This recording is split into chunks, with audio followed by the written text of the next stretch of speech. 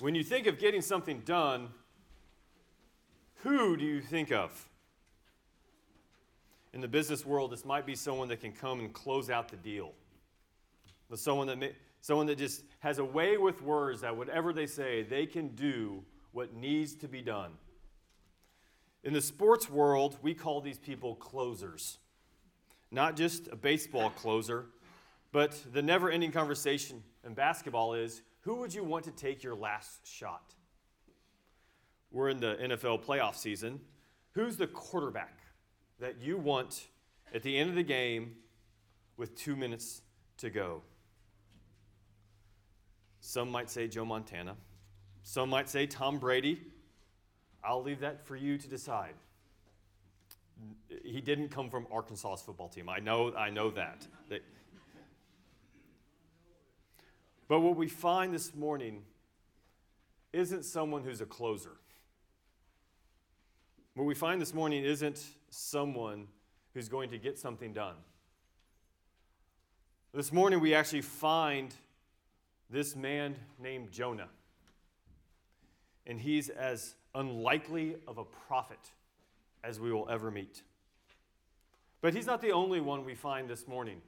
We also find this people of Nineveh, this city, this great city. And what we're going to see is that they are an unlikely people that receive an unlikely prophet. And the last thing I want us to see this morning is that the message that they hear, this proclamation of the word of the Lord, will actually turn out to be an unlikely proclamation. Because this unlikely prophet going to an unlikely people will make an unlikely proclamation. And what I want us to see in this is the workings of God. How God uses a person like Jonah and a people like Nineveh and a message that really doesn't, when we first look at it, it really doesn't make a lot of sense. Because when we hear this message, what we have to understand is that a lot of times we don't like it. It doesn't make sense to us.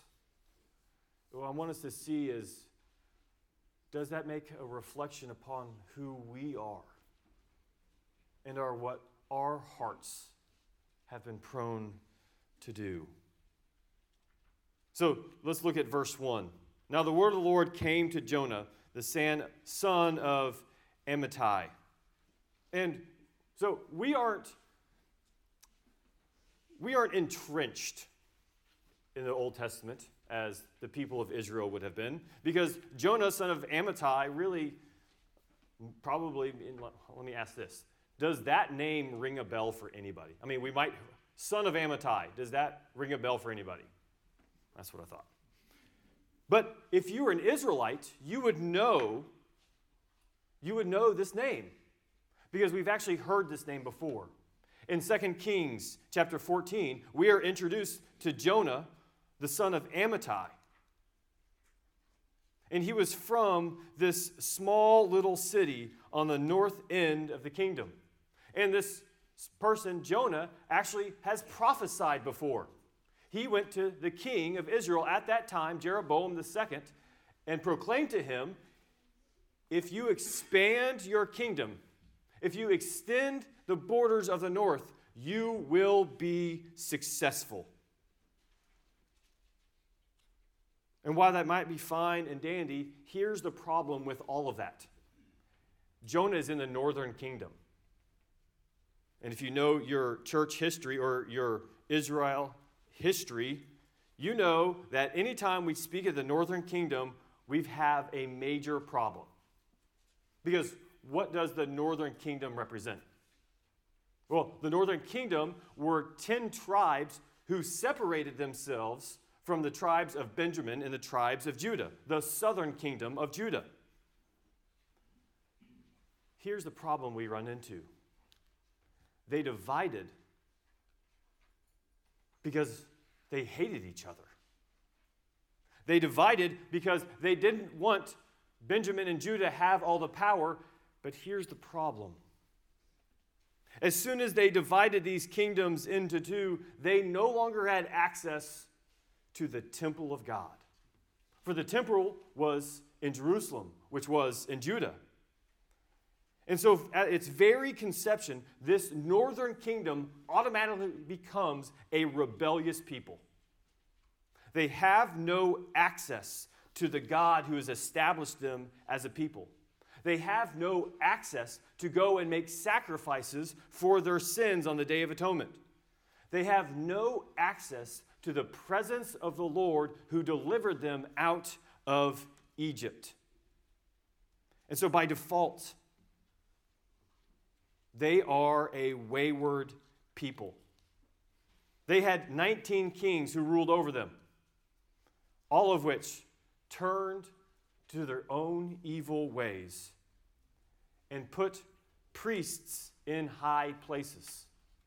They put priests in high places. They created their own form of worship because they did not want to go to Jerusalem. This is the background. This is where Jonah is from. He is from the northern kingdom. He is a prophet to the northern kingdom. But not only that, is that Jonah also has two contemporary prophets preaching to the northern kingdom. They were Amos and Hosea. And I don't know if you know anything about those two books, but there's two things consistent with both of their prophecies. They call God's people back from being a wayward people. They call God's people back from living lives autonomously outside of the Yahweh, the God that redeemed them out of Egypt. They called the people of Israel out of their sins. Now, why would I just give you a very brief introduction to all of Israel's history? Because Jonah was a part of these people. Jonah has grown up in this culture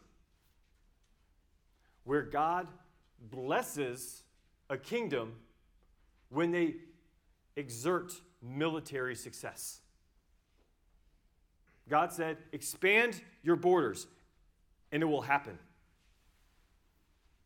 And how often does that sound like us? We think that just because God has blessed us, that he is automatically giving us a stamp of approval of everything that we've done, rather than understanding that God can actually bless us in spite of our own sin. Here's the other irony. This prophet from the northern kingdom. Read, do you hear what Jonah did? Here's the command of God. Arise, go to Nineveh, the great city. How does verse 3 start? But Jonah rose to flee. God tells him to go somewhere, and he goes in the other direction. 3 times the narrator says he's fleeing to Tarshish. 2 times in verse 3, it tells us Jonah is fleeing from the presence of the Lord. Nineveh's to the east. You're supposed to go there by land. Tarshish is in the west, and you get there by sea. As my professor from seminary, Jay Sklar, said, this type of rebellion is something recorded in no other prophet that we find in scriptures. This is the opposite of the job of a prophet, who was to stand in the presence of the Lord, the heavenly King, and receive messages from him to pass it along to others for their own blessing. Jonah is fleeing from where he's supposed to do. He's fleeing from the responsibility he's been given. And he's fleeing even the character of what's supposed to be for God's people. Jonah missed it. His heart had become hardened. And he began to presume upon God's grace. He thought, just because I have this sign of circumcision, everything will be all right in the end. He thought that just because who he was, an Israelite,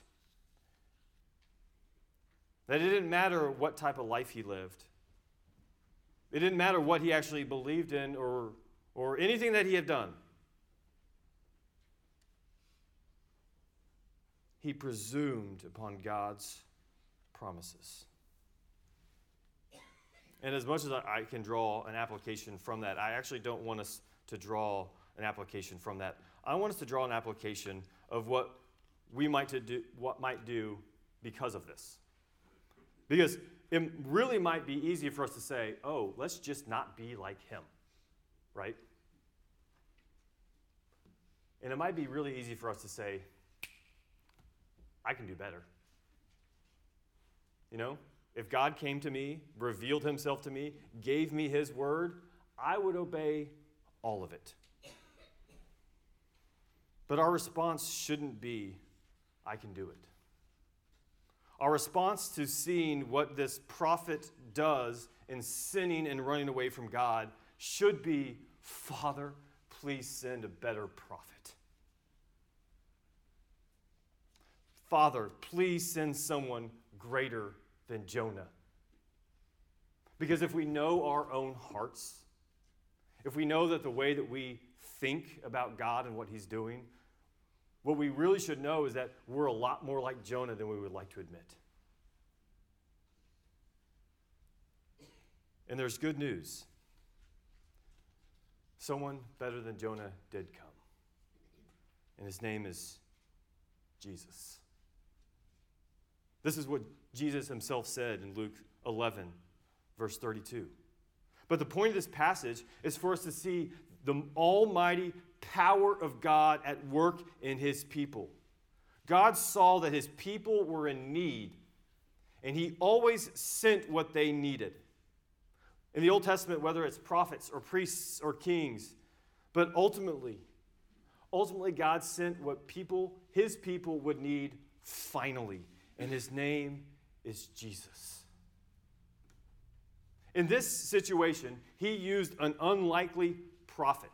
A prophet that sinned, a prophet that ran, a prophet that did everything he could do to get away from God himself.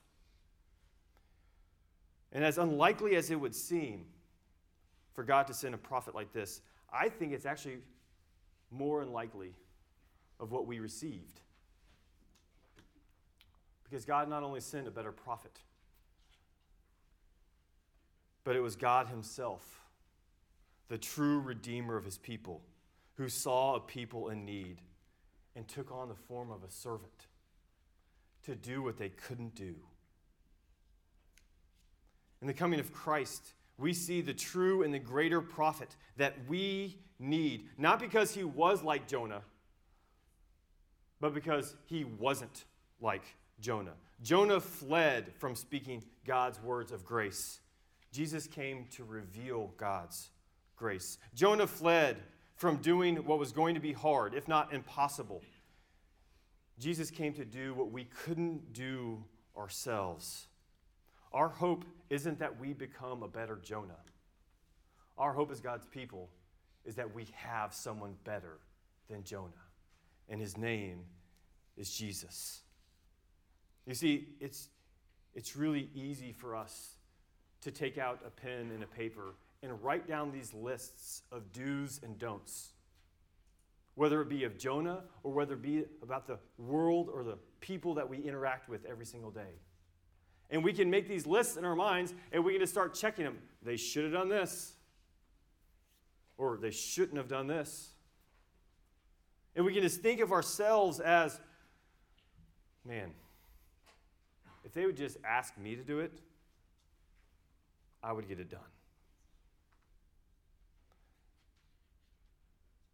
But God is calling us to look and confess to Jesus, who did something that we cannot do ourselves. We cannot save ourselves.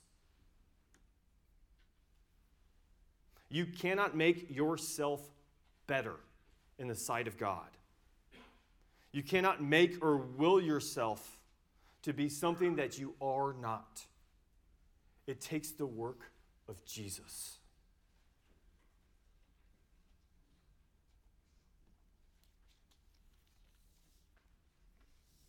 Brothers and sisters, this is why we need the word of the Lord.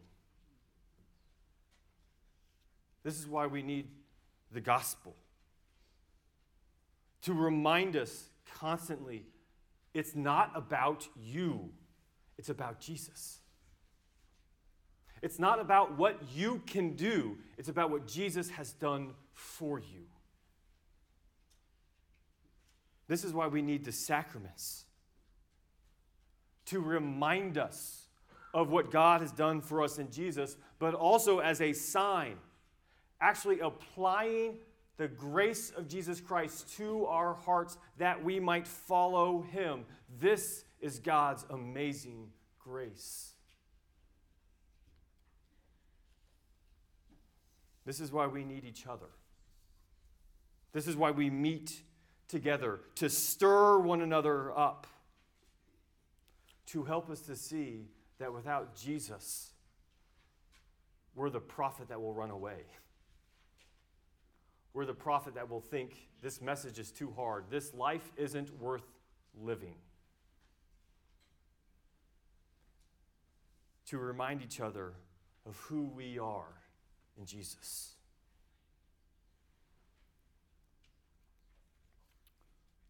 This was the unlikely prophet that we saw, and we also see that he was sent to an unlikely people. Nineveh was the capital city of Assyria from around the time of 750 BC onward. And Nineveh had a rap sheet, right? Here are some of the things that Nineveh was known for. Extreme intimidation. They would stretch out bodies after their war, and they would skin people alive and hang their skins on the wall of their cities. After they conquered a city, everyone who survived, they would cut off one arm and both legs. They would leave one arm so that they could shake their hands as they left them to die. This city was wicked. This city was cruel. This city was a terrorist state. Yet this is what we hear. It is this people that was the object of God's missionary journey for Jonah. It was to this people that Jonah was called to proclaim against its wickedness so that they might repent.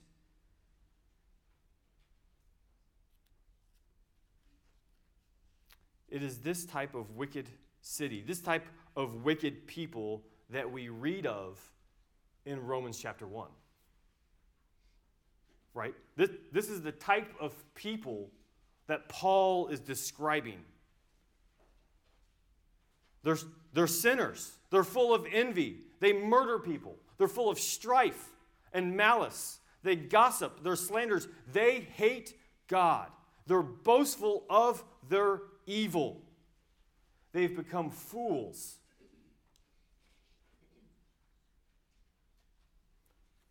And what Paul reminds us is God will show no partiality to those type of people.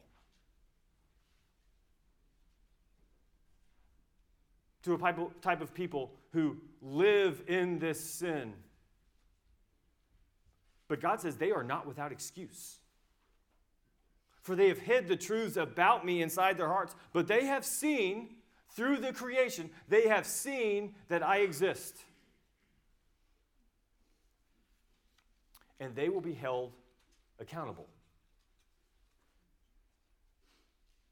This is the message that Jonah is sent to give them. Your evil has come before the Lord.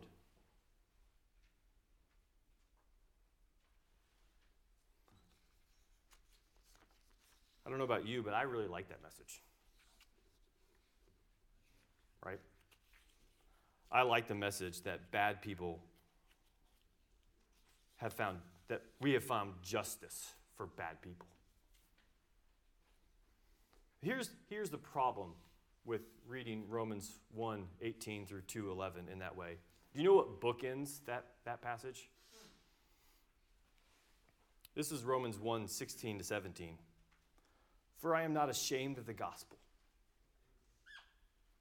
For it is the power of God for salvation to everyone who believes, to the Jew first, and also to the Greek. For in it the righteousness of God is revealed from faith for faith, as it is written, the righteous shall live by faith. You know what comes after Romans chapter 2? Romans chapter 3. Good answer. This is what we hear in Romans chapter 3. For by works of the law, no human being will be justified in his sight, since through the law comes knowledge of sin.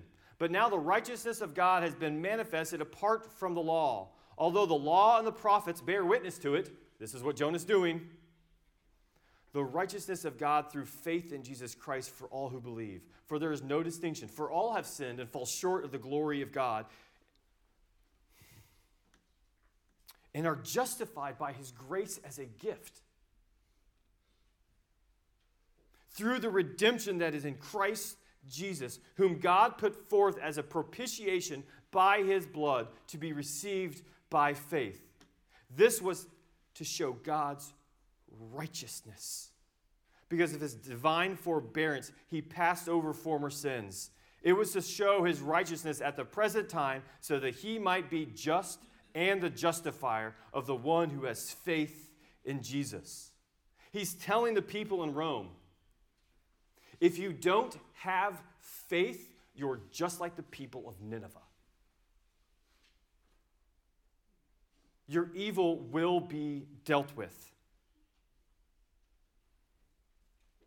Paul tells them, your circumcision, how you presume upon God's grace that he will bless you just because you are who you are, becomes uncircumcision without faith in the gospel. Because this is what's true about the gospel. Nobody deserves it. Nobody. Not you, not me. Nobody deserves the gospel. But it is revealed because of the righteousness and mercy of God himself.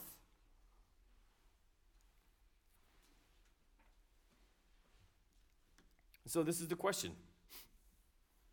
Do we just want to keep this grace for ourselves? Or do we want others to hear of the grace that we have found in Jesus Christ?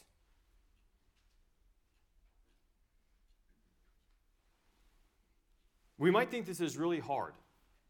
And we might also think, oh, he means that I have to pray for ISIS. Yes, that's actually what I'm saying. You should pray for ISIS. But it comes a lot closer to home than that. Students, these are people in our classrooms that we don't like. These are our coworkers. These are the people in the marketplace that we don't want to associate with. These are people who vote a different way, who drive a different type of car, who go to a different type of school.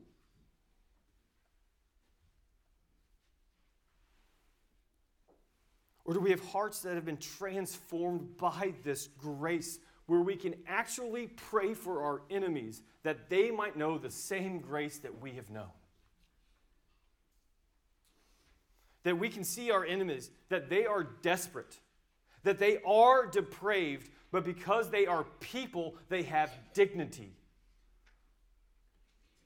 And they have a Savior in Jesus. How do our hearts feel when we consider that dangerous, crooked people that fulfill all the desires of their heart might hear the message of Jesus? And typically, it's not a good answer. Typically, I want to save God's grace and mercy for myself. And typically, I want God's judgment to come upon the unrighteous.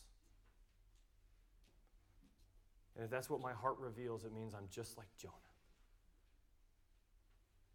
I don't think that those people are worth it. That God really doesn't love those people. And what that reveals is the gospel hasn't really changed my heart.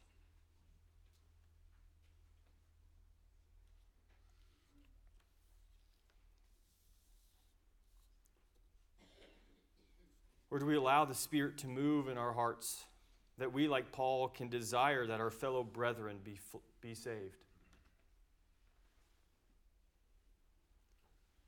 Not storing up judgment for them, not keeping the message of mercy and grace from them.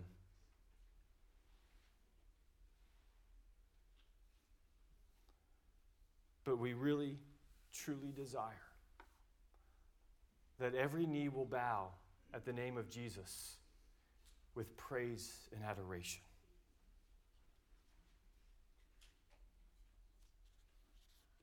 You know, this unlikely people of Nineveh heard this unlikely proclamation.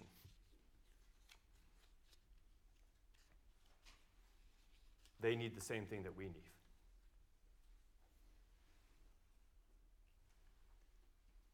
That they are a people who God desires to be saved and to come to the knowledge of the truth of who God is and what He has done in Jesus. As soon as we divide the world into the categories of those who deserve it and those who don't deserve it, we've lost all sight of who Jesus is and what He has done in the gospel.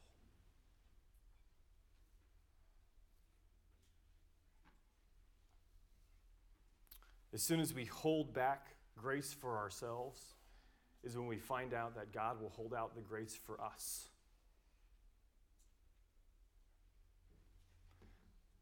Because we truly didn't deserve it in the first place. But He is good, and He is kind, and He has sent His word to us. That our sin has come up before Him. Repent. Draw near to the Lord. See that He is merciful and that He is good in Jesus. Let's pray.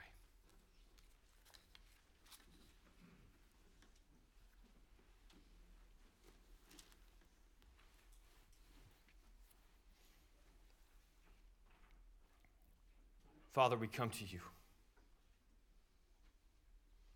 Nothing in our hands that we bring, but simply to the cross do we cling. Lord, change our hearts. May we see the world as You see the world. And may we follow by faith in Christ. It is in His name we pray. Amen.